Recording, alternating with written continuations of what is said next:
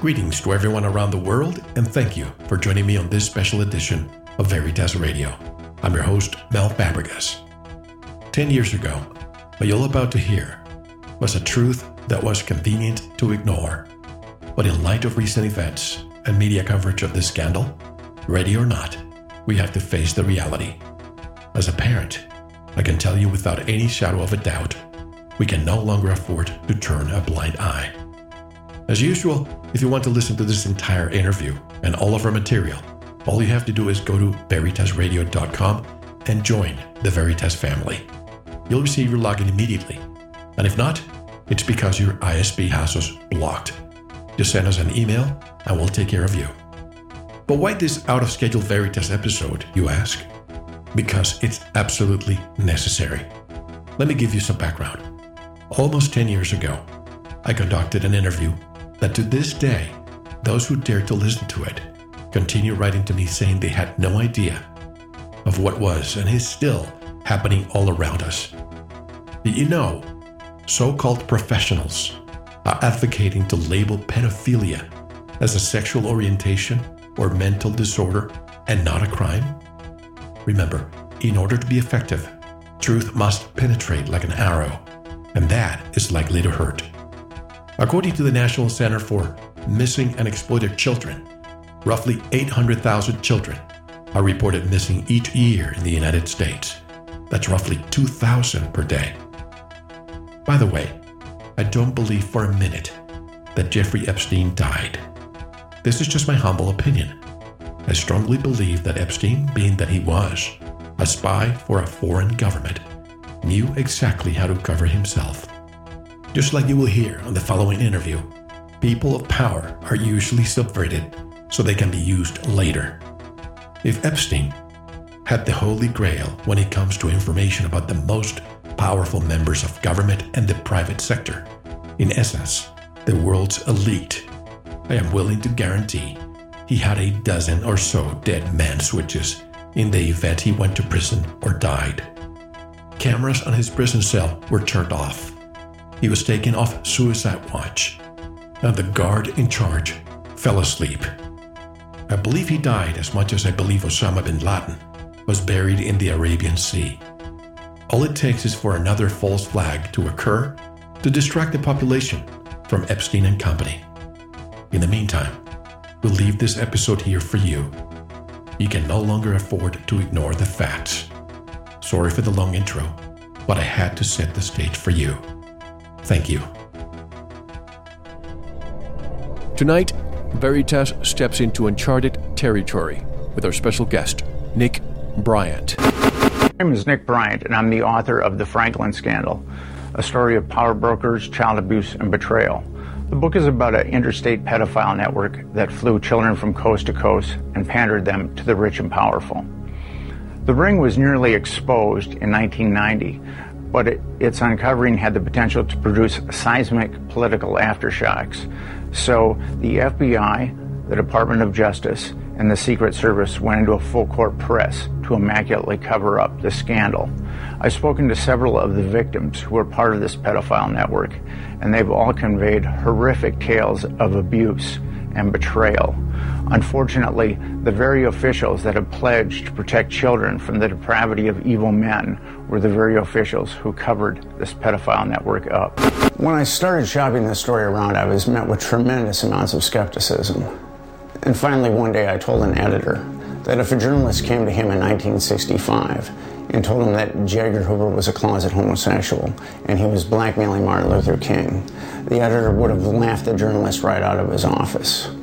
There are some stories that are just so implausible and so exquisitely covered up that they can only be captured through a post-mortem. And this is one of those stories. Boys Town was supposed to help us, not destroy us. What's wrong with them? Why do they have to pick on kids? He took my dignity away. He hurt my self-esteem, my self-pride. I put needles in my arm every fucking day. I drink every day just to hide it. Larry King was the facilitator. That was the man that was in charge. I mean, we flew with him on the trips. had flown to Chicago, was in a hotel room. I was dressed in a negligee. There were, I believe, prominent men, a lot of young boys at this hotel performing certain things sexually with other men, and men ejaculated or masturbated in front of me. All the kids that I've talked to discuss that they were flown around on small planes, and I have hundreds of receipts. This one is going to Washington, D.C. He would fly us to nice places or people's houses. There would be gentlemen there. They would like things done to them sexually, or they would like to do things to me sexually. Some of the parties, when they started off, were straight political type parties with no sex. So you were in the White House? Yes. How did you gain access? Well, I came down with Larry King. What time of night? It was usually around midnight, and it was kind of a gift for our services that we were doing. And then when some of the men had left, some of the politicians had left, the ones that had planned on engaging in some type of sexual activity, that would come after the party. Heat things, hot things, poked at you and stuck in you. Fruit, squash, huge squash, that big around, stuck into you, into your ass, and they made us stand there naked and touch each other while you'd light cigarettes, and as soon as you get burning, you just drop them down between your arms and, let it burn. It's on film someplace. They treated the allegations that I made about the people who abused me almost like a joke. For some reason, they had to send a signal to every kid who was a potential witness. A signal so loud and clear, if you dare to come forward, if you dare to talk, watch what happens. The anxiety level is almost unbearable at times. I think his civil rights have been violated unbelievably. I feel so bad about it because of what they made me do. These are all the people I've looked for. No one really cares about them. These are throwaway kids. It's a web of intrigue that starts in our Holy of Holies, Boys Town, Nebraska, spreads out like a spider web to Washington, D.C., and the centerpiece of the entire web is the use of children for sex and drug dealing, the compromising of politicians, the compromising of businessmen, the worst of all, the corruption of key institutions of government that have the duty and responsibility to make sure these things never happen.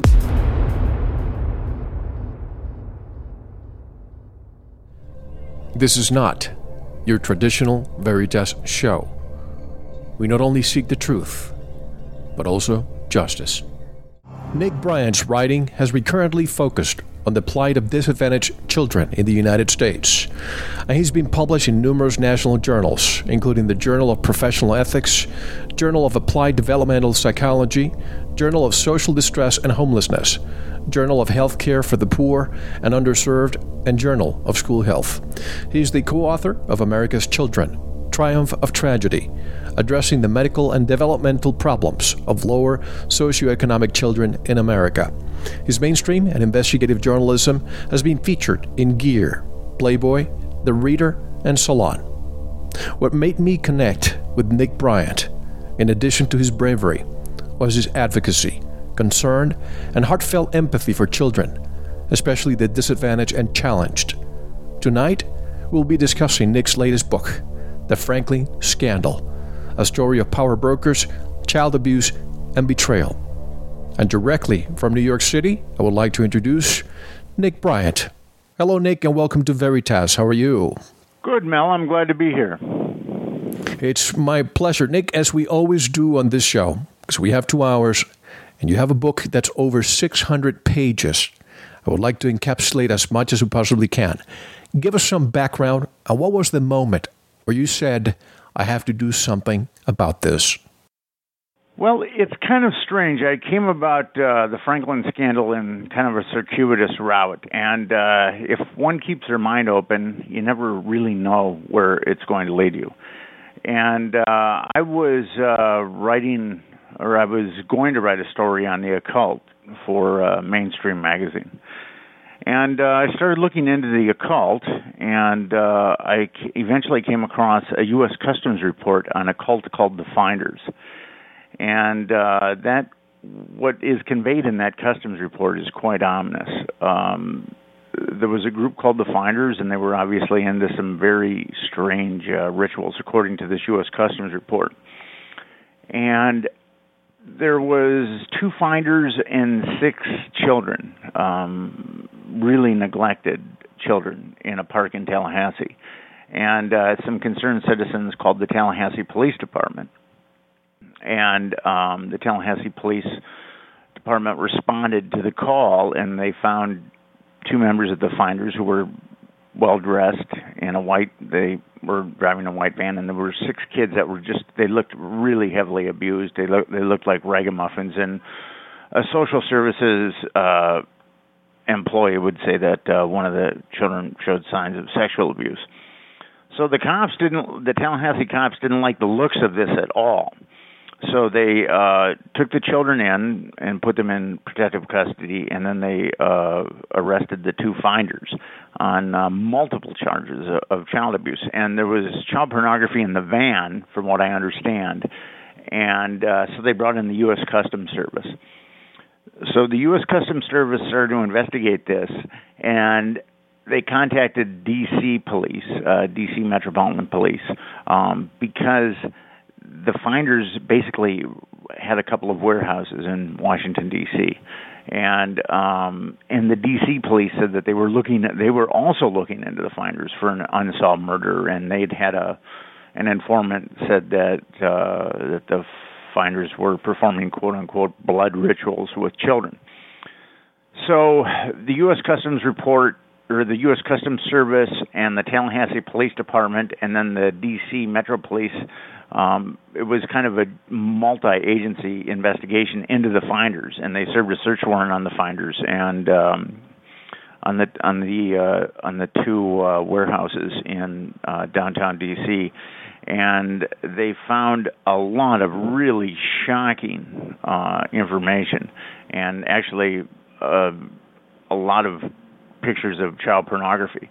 And there was a full court press by law enforcement to really find out what the Finders were about. And then all of a sudden the CIA came in, and they completely squashed the entire investigation. And I was thinking to myself when I read it, that Buffalo Springfield line, "For what it's worth," came to mind. There's something happening here. What it is ain't exactly clear. I was wondering, why is the CIA squashing an investigation into a cult that is obviously doing very strange things to children, and most likely abusive things to children? So that started me looking for other occurrences of this phenomena around the country, and ultimately that led me to Nebraska. And on the internet, there's a tremendous amount of information on Franklin. A lot of it is wrong, unfortunately. But I went to Nebraska, started to look into it. A lot of people were very frightened to talk to me about it, and actually I had a death threat. And that kind of sealed the deal for me as far as the authenticity of the story. Whenever someone gives you a death threat, there's generally something there. There's something that needs to be hidden. And so that was, I'd heard a lot of things while I was in Nebraska the first time. I've been there 14 times. But I'd heard a lot of, when I was there the first time, I'd talked to people that were affiliated with the pedophile network that I would eventually end up writing the Franklin scandal about. And I had a tendency to believe a lot of what they were telling me, but then the death threat kind of sanctified it for me that it was real.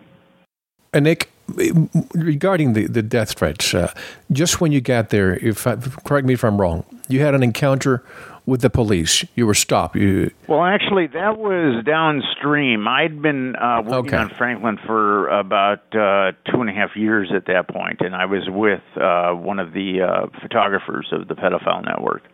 And I was hoping that he would find, he said that he had some pictures stashed, and because I was really having a very hard time getting publishers to believe this. And it's such an incomprehensible story the federal government, or at least a corrupt subgenus within the federal government, aiding and abetting child trafficking. I mean, it requires a paradigm shift, and I was just running into like a tsunami of skepticism and cynicism when I was pitching this story. So, although this photographer was shifty, and I think that he doesn't have an extremely highly developed moral barometer, I thought I'd give it a shot, and he took me on a wild goose chase for pictures, and it resulted in basically a nothing sandwich. But when I was giving him a ride back to his place, we were pulled over, and I was put into a Nebraska State Patrol car, and then my rental car was completely ripped apart. The officer actually made me kind of a Vito Corleone offer I couldn't refuse. He said they could search it on the spot, or they could arrest us, impound the vehicle, and then search it. So, right. I mean, I just said, knock yourself out, search it. And I'm very glad that at that point that we did not get any photographs. Why did they stop you? And because there were more than one patrol cars there afterwards. Why did it stop you, and what happened afterwards? What was my offense? Why yes. I was pulled over? I was doing 70 and a 65. For the egregious offense of doing 70 and a 65. Did they know it was Nick Bryant who was driving before they stopped you? You perceive? That's difficult to know. Here's what I can tell you is that I got pulled over. I handed him my driver's license and the documentation for the rental vehicle, and the officer just gave it like a cursory glance. He just, didn't study it, nothing, and escorted me right into a squad car. And that has never happened to me before. So usually they write you a ticket for going 70 and a 65 or whatever. They don't take a look at your documentation and then immediately escort you into a squad car. That's never happened to me before. I was wearing Joe Boxer T-shirt, khaki shorts, and Nike Super Air Max. So I looked like the archetypical upstanding citizen. Right. And I think I looked like a pretty average guy. So I was a little perplexed. But given the nature of this story, the Nebraska State Patrol is very dirty in the cover-up of the story. They aided and abetted the FBI when covering up the story. So and certainly by that point in the investigation, I knew that the Nebraska State Patrol was very dirty. So what happened to me, although it was very frightening, it wasn't surprising. And later in the show, we'll talk about the upward mobility factor here, the scratch my back, scratch your back of the, several entities in the local government in order to cover this up. But let's talk about one person and one institution that are in the epicenter of this story. The Franklin Federal Credit Union and Larry King, not to be confused with CNN's Larry King. Tell us more about that and their political connection and his political connections. Lawrence E. King was born in a blue-collar family in Omaha, Nebraska, relatively lower socioeconomic family. And he distinguished himself as a singer when he was in high school. And he seemingly came from a relatively normal family. And he went into the Army or the Air Force when the Vietnam War was raging. And from what I understand, he was stationed in Thailand. He was given, according to him, top security clearances. And when he got out of the services, he went to work at a bank in Omaha. And then at a certain point, within a couple of years of him returning from the services, he was appointed the manager of the Franklin Credit Union, which was originally designed to give loans to lower socioeconomic people in North Omaha's depressed, in North Omaha is very depressed, and that's where the Franklin Credit Union was located.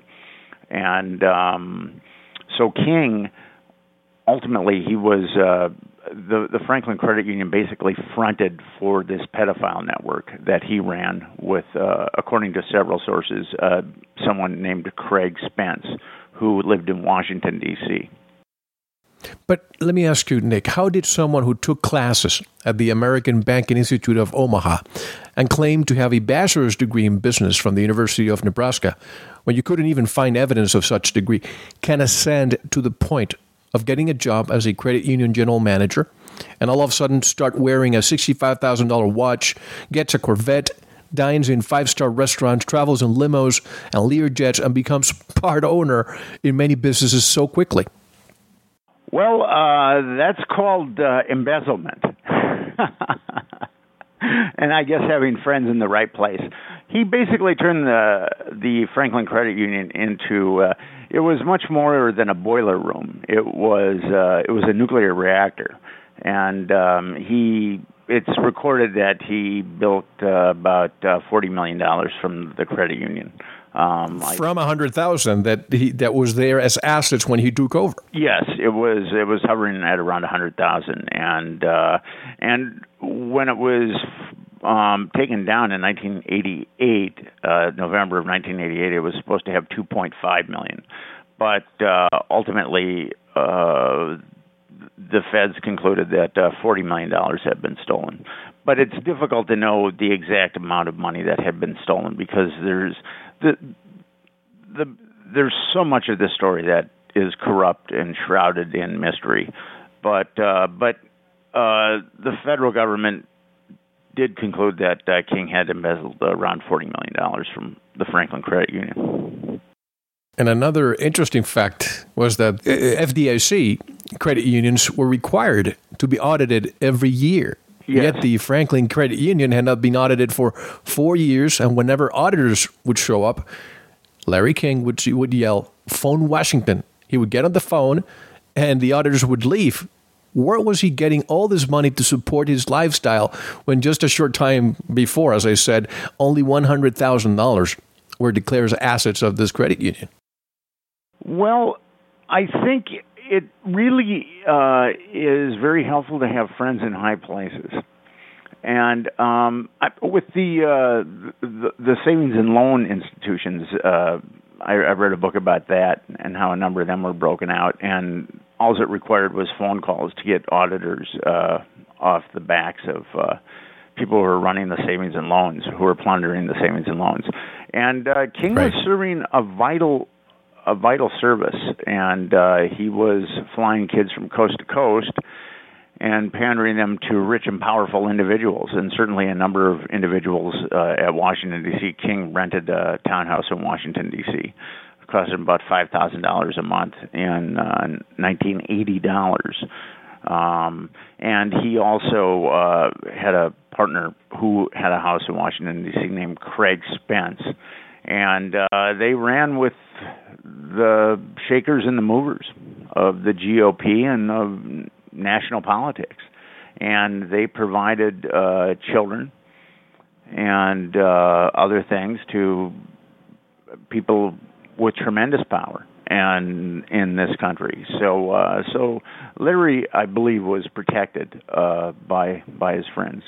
He got by with a little help from his friends. Where did the early allegations of the pandering network originate? Well, from what I can tell, that network had been operational since at least 1980.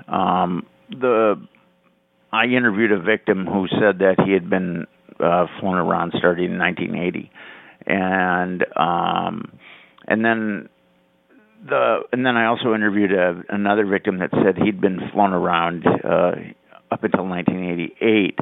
So I think that network was operational through most of the 80s. But the first kid that came forward, her name was Ulysses Washington, and she was in a really brutal foster care home. This foster care home had about 10 kids, and the people that ran the foster care home were really, really sick, demented people. And they were getting money for all the kids. Lots of money for all these kids. And they were starving these kids. They were beating these kids. 2 of the kids were molested, too, that I know of. And she was ultimately, and the woman, there was a couple that ran this foster care home. One was Barbara Webb, and that was a cousin of Larry King's. And Ulysses says that she was pandered out to King in 1984, that she was flown to Chicago and also to New York, and there were pedophilic parties there, and there were other kids on the plane. Now, she was liberated from that foster care home in 1986, and she had a foster care mother who is very nice to her, very loving woman, and Ulysses eventually opened up about because she had been repeatedly molested by Barbara Webb's husband, Jarrett Webb, and then the foster mother took her to lodged a complaint with the Nebraska State Patrol, and Ulysses passed a polygraph and on her abuse, and no charges were filed against the Webbs whatsoever. And at this point, it had come out that the Webbs were beating the kids with rubber hoses and starving the kids, and there's reams of documentation on all this. I mean, I collected reams of documentation from social services, and the Webbs were never ever charged with child abuse. So in 1986, Ulysses got to trust her foster mother, her second foster mother, enough. So she told her foster mother, after she told her foster mother that she'd been molested by Jarrett Webb, she also told her foster mother that she had been flown around.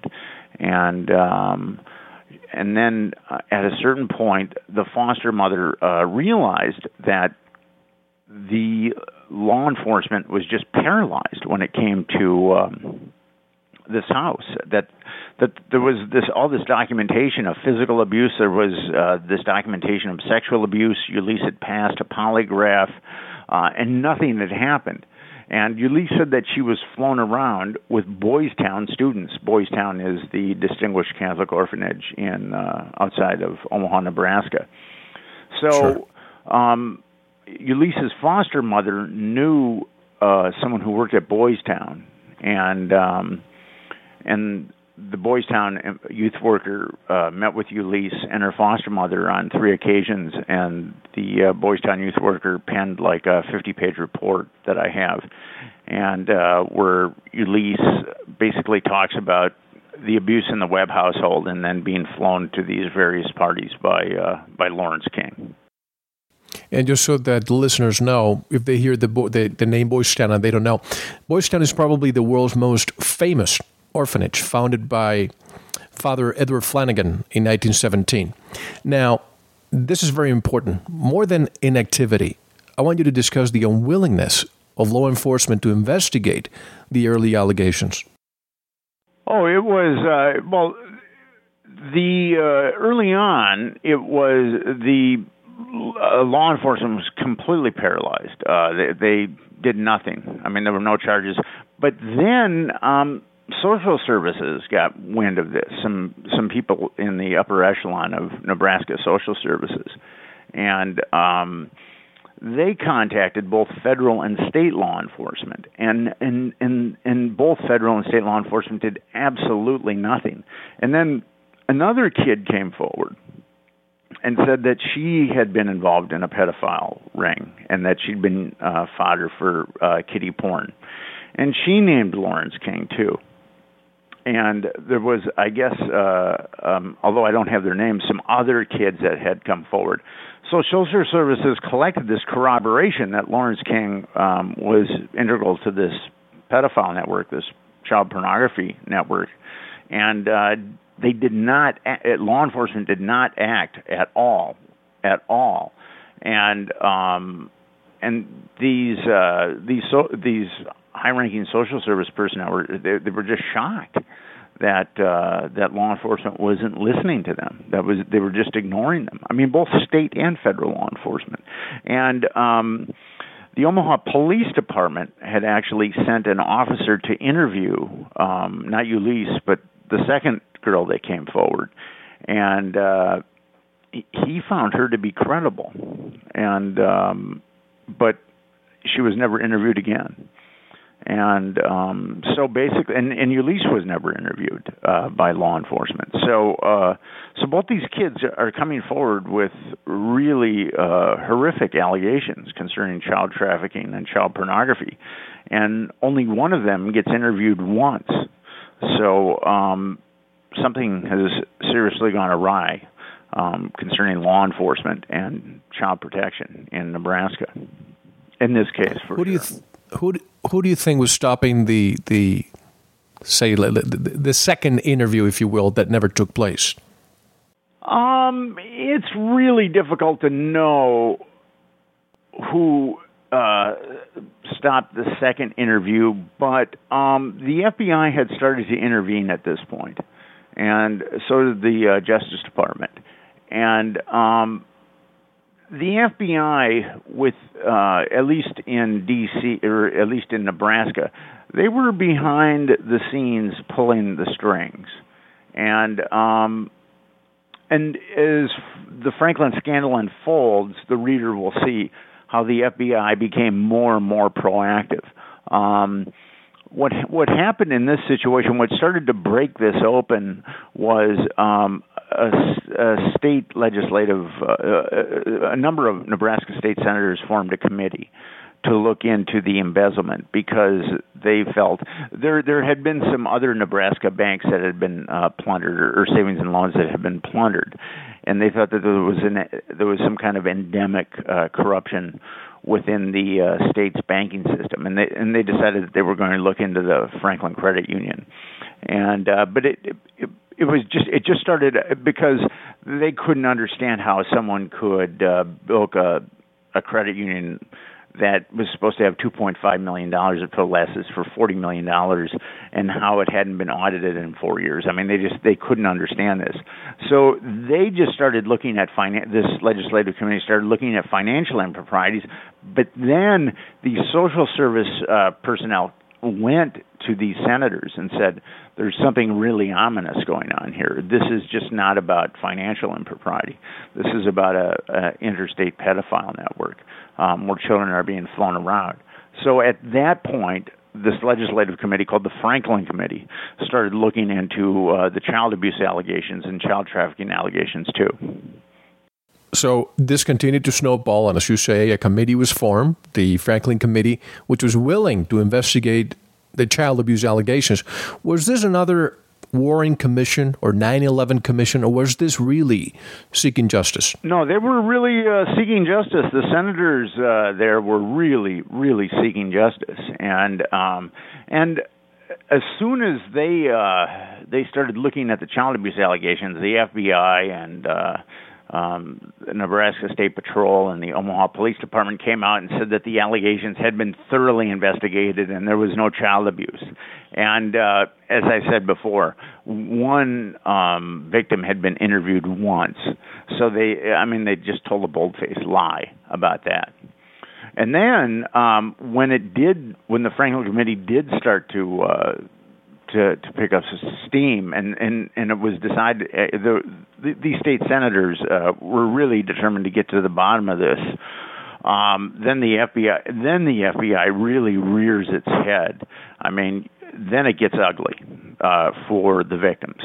I mean, the FBI really badgered these victims, these first two victims that came forward. I mean, very malicious tactics.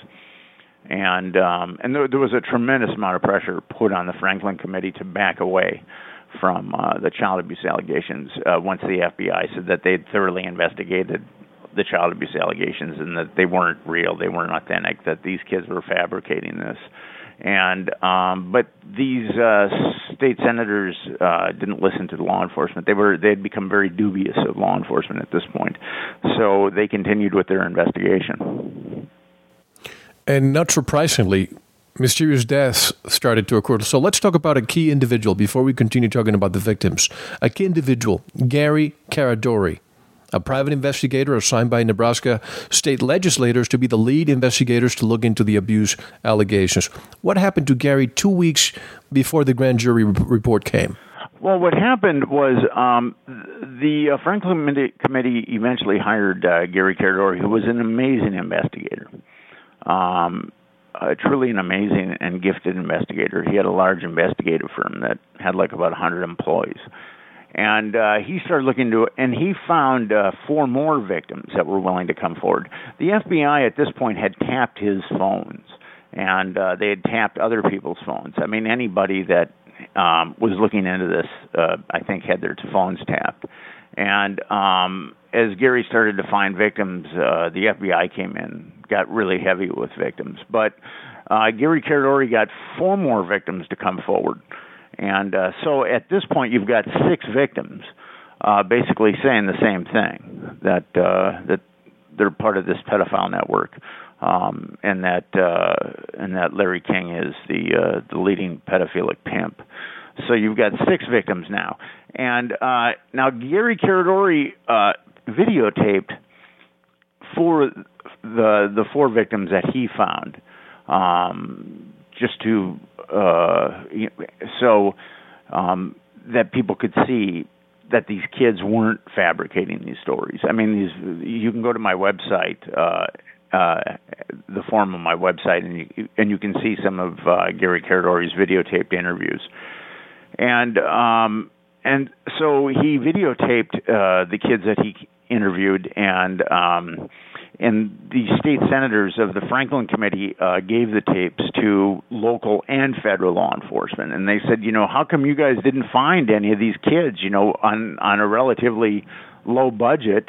And with one investigator, we found additional victims. And so at that point, the Omaha is in Douglas County.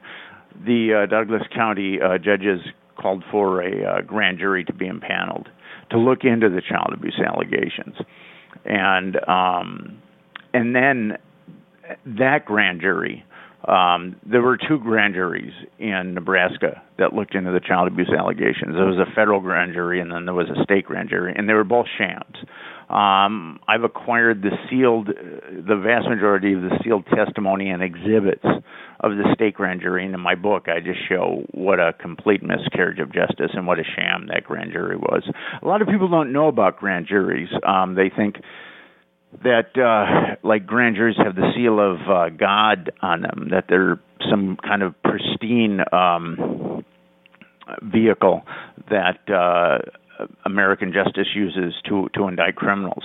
And that can be true, but a grand jury is only as good as the special prosecutor that's been appointed to prosecute that grand jury. The special prosecutor of a grand jury basically calls all the witnesses and shows all the exhibits that he deems is relevant. And the grand jurors are just regular citizens that have been called in for jury duty. So a special prosecutor of a grand jury is in an amazing position to sway grand jurors' thoughts one way or the other. There was a New York judge who said that a special prosecutor of a grand jury could get grand jurors to indict a ham sandwich, and in that case, this is very true, because this state grand jury was really a sham, and it exonerated all the perpetrators, and it indicted 2 victims. But when you say, Nick, when you say it's a sham, please explain. Were these people chosen because of their views against the case or in favor? Why is it a sham? No, the grand jurors, I mean, what happened with that grand jury, it lasted 4 months, and the special prosecutor of that grand jury presented truth, lies, and falsehoods to these grand jurors. Okay. I mean, at one point, the special prosecutor called it like a schizophrenic to the stand, who knew nothing about child abuse or wasn't connected to the Franklin scandal at all. And he demanded that he said that the FDA had been infiltrated by KGB agents and demanded justice. I mean, just stuff like this. So after 4 months, these grand jurors are just so confused and so exhausted that they'll sign off on just about anything. And, sure. And that's ultimately what happened. It's almost like an extraordinary rendition. They just break the person, and the person just says whatever they want him to say. So obviously this was done as part of the cover-up, Nick, right? Yes. The grand jury, that grand jury was pivotal to the cover-up of this pedophile network. Now, tell us once again what happened to Gary Caradori 2 weeks before the report from the jury, the grand jury, came out. What happened there was Gary Caradori saw that the FBI. I mean, he was bumping heads with the feds. He knew that the FBI had tapped his phones. The FBI had threatened him. The FBI had served with a subpoena. I mean, he knew that there was a cover-up going down, and he knew that his head was on the chopping block, that they were going to probably try to make a case against him for fabricating these child abuse allegations. And he decided that he had to get pictures because all the victims that he had talked to said that they had been photographed and had been fodder for kiddie porn. So he located one of the network's photographers who the FBI had flushed out of Nebraska. His name is Rusty Nelson. And Rusty Nelson agreed to meet Gary Caradori in Chicago. Gary Caradori. Wasn't he the one that was driving with you when you were pulled up by the cops? Yes, it's the very same man. And so now, to take Rusty Nelson's story at face value is difficult because Rusty is prone to fabrication. But I have, in addition to Rusty Nelson, I have 4 other corroborations that Gary Caradori came by pictures while he was in Chicago. He ostensibly went to Chicago to take his son to the All-Star game. He had an 8-year-old son. And they did go to the All-Star game, but I believe that he did meet Rusty Nelson.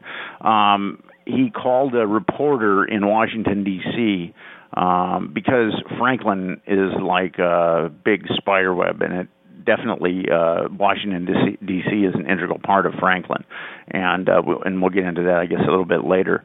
But he called a reporter in D.C. that was looking into this and said that he was about to get pictures. And then he called the head of the Franklin Committee and said that we got them. And then he called his wife, and he told his wife that he'd be meeting Rusty Nelson in Chicago. And he called his wife, and he had to be cryptic when he called Nebraska because he knew that these phones would be tapped. But he said his wife said, "How was it?" And Gary said, Caradori said, it was a good trip. I got what I came for. And he also called the mother of one of the victims, who was experiencing a tremendous amount of difficulties because she wouldn't recant her abuse, and the FBI basically was just applying a lot of pressure to her and her family. And Gary Caradori told this victim's mother that the mother would be the happiest mother in the world upon his return to Nebraska. So I have 4 corroborations that Gary Caradori came by pictures in Chicago, and but he never made it back to Nebraska. His plane inexplicably broke up over Lee County, Illinois.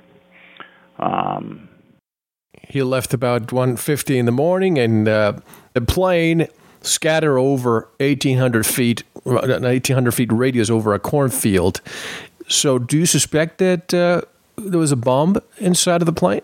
Well, it's really fishy. I mean, in my book, I get into the plane crash quite a bit, and there's a lot of really anomalous occurrences with. I mean, planes generally don't break up.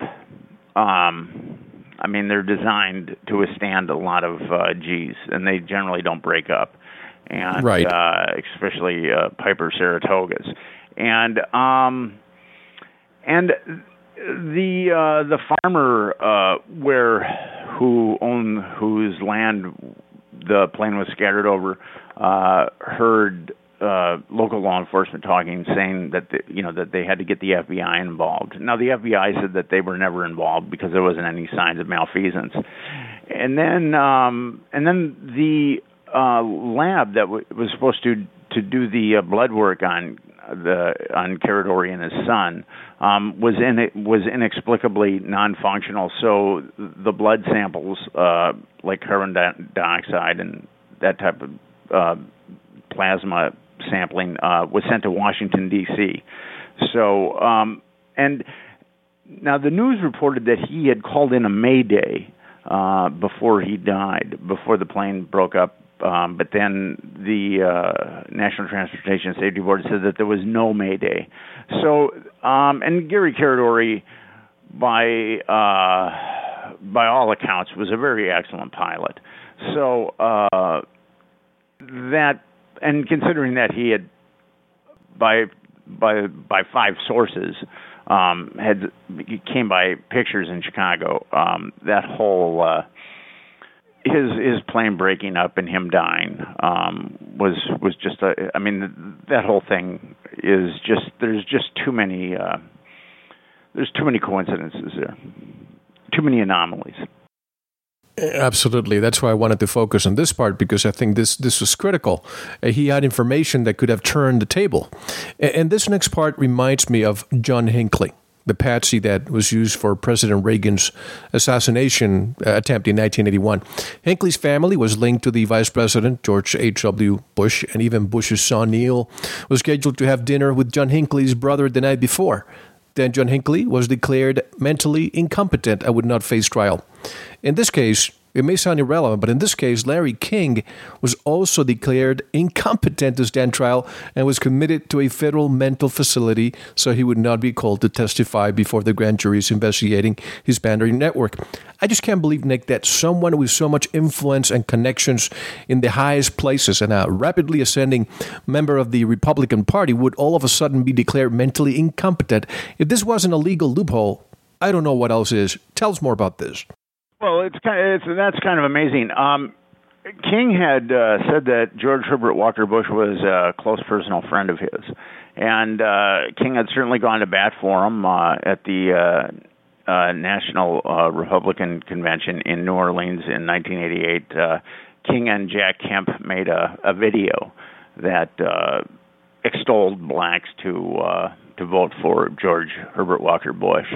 So there was a lot of connection between King and various members of the Bush administration. King's Secretary of Housing and Urban Development, Samuel Pierce, there's connections there. There's connections with Kemp. There's a lot of connections between King and George Herbert Walker Bush. Now, the day that George Herbert Walker Bush was holding a fundraising breakfast in Nebraska is the day that Secret Service just kind of scooped King up and took him before a magistrate.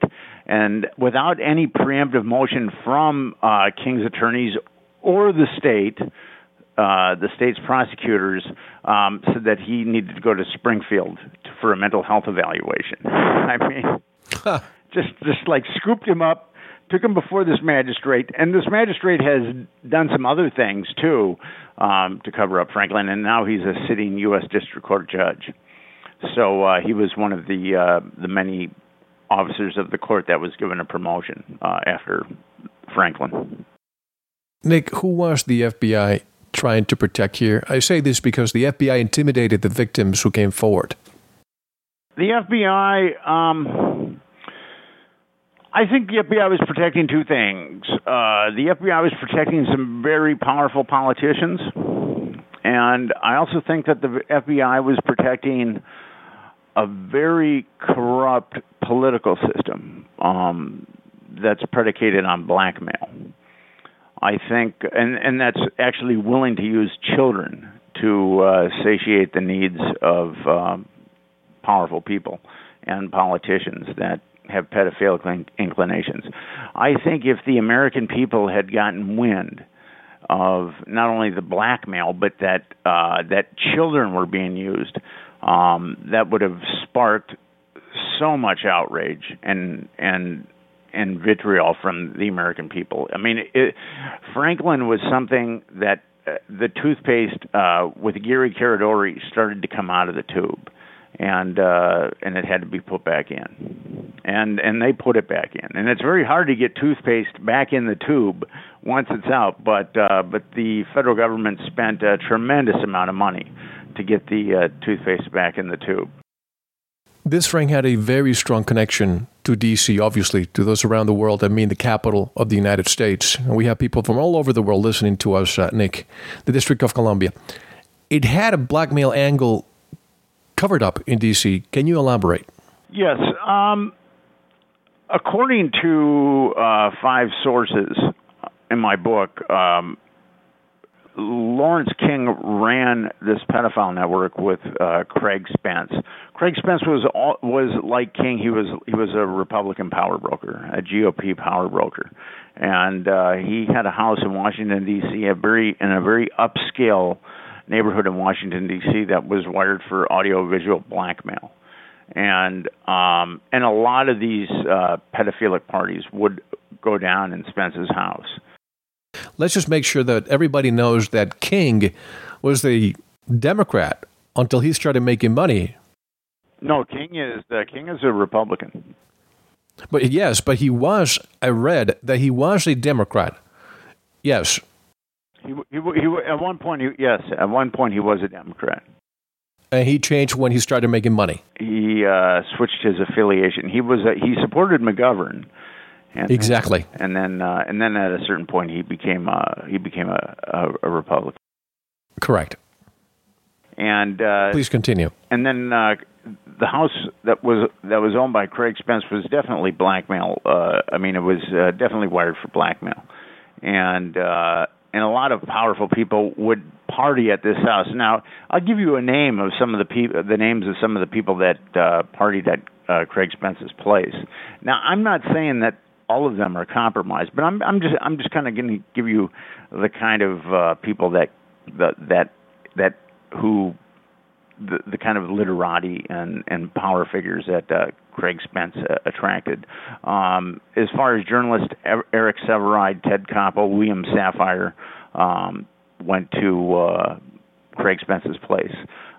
Ted Koppel, the newsman? Yes, Ted Koppel, the newsman. Okay. And former Attorney Generals Elliot Richardson and Nixon's Attorney General John Mitchell also went to Spence's place, and then you had Lieutenant General Daniel Graham, an expert on the Strategic Defense Initiative. You had CIA officials like William Casey and Ray Klein, who was the former deputy director of the intelligence agency, and you had powerful senators like John Glenn of Ohio and Frank Murkowski of Alaska. And various U.S. attorneys. Spence's place was like a magnet for the rich and the powerful. Now, I'm not saying that everyone that I just named is compromised, but what would happen at Spence's place, a lot of times it would just start out as a straight political function, and where there would be a number of powerful people that would be invited, and they would be talking politics, and it would be like just another Washington, D.C. power broker cocktail party. And then maybe around 10:30, 11:30, someone would either fire up a joint or break out a line of cocaine, or there would be something sexually inappropriate done. And the people that were, appalled by that would leave, but you have to keep in mind that they were lubricated on alcohol at this point. So, but then the people that and their defenses were down. But then the people that wanted to stick around and party, they would be provided with anything. They would be provided with children, If you wanted a young woman in her 20s, you'd be provided with a young woman in her 20s. If you wanted a young man in his 20s, you'd be provided with a young man in his 20s. I mean, whatever you wanted, and whatever drug you wanted, you'd also be provided with. Spence himself was a pedophile. He liked little boys, and he liked cocaine and crack cocaine. Now, you mentioned that the house was wired for blackmail. Yes. Tell me what you mean by this, because if I understand correctly, does this mean that this is used so that you could film, record the people who are coming so that you basically can own them in the future and have them do whatever you want to do, or else you can show the evidence? Is that what you're saying? Absolutely. Absolutely. And now, Spence said that his house was wired by friendly intelligence agents. And there was, I eventually got someone to talk to me who ran a large escort service, and actually Spence spent about $20,000 a month renting escorts from this gentleman. And he told me that, and he was very privy to what Spence was up to. He'd seen the blackmail equipment, and Spence had told him that the CIA had installed the blackmail equipment. And the Washington Times did find corroboration that Spence was, in fact, a CIA asset. So although I can prove that the FBI and the Department of Justice covered up this pandering network, I really can't prove that it was directly a CIA operation, but a lot of things point to the CIA, at least on the Washington, D.C. side of things. And just recently, of course, we'll remember the former Governor Eliot Spitzer and what happened to him and the prostitute. It's, some people say that he had something that was going to be affecting a major banking institution. I'll go ahead and say it, Bank of America. All of a sudden, this comes out. We have to take a break, folks. This is so, I don't want to use the word fascinating, but it's so revealing. And I've been telling the audience, Nick, that this is probably one of the most, I don't want to use the word radioactive, one of the most dangerous shows I have ever done, just because we have to speak for the voiceless. A lot of children, and this is the part that we're going to be talking about in the next segment. We're going to be talking about the children that have died, the children that have been corrupted, sold. The rabbit hole goes deeper than you think. So, Nick, tell us, how do we get in touch with your great book? You can go to my website, www.franklinscandal.com, and there's a forum there. And but you can also order the book through my website, www.franklinscandal.com. And we have a link on our website. It's a great book. It's lengthy, but Nick, you have a lot of information there, and you've included government documentation, a lot of information. Folks, don't go anywhere. This is Mel Fabregas, and you're listening to Veritas. Thank you for listening to the first part of this very important Veritas interview. To listen to the rest and all of our material, proceed to the members section or subscribe at veritasradio.com. Don't forget to visit the Veritas store for MMS, hemp oil, pure organic sulfur, and other great products. Thank you.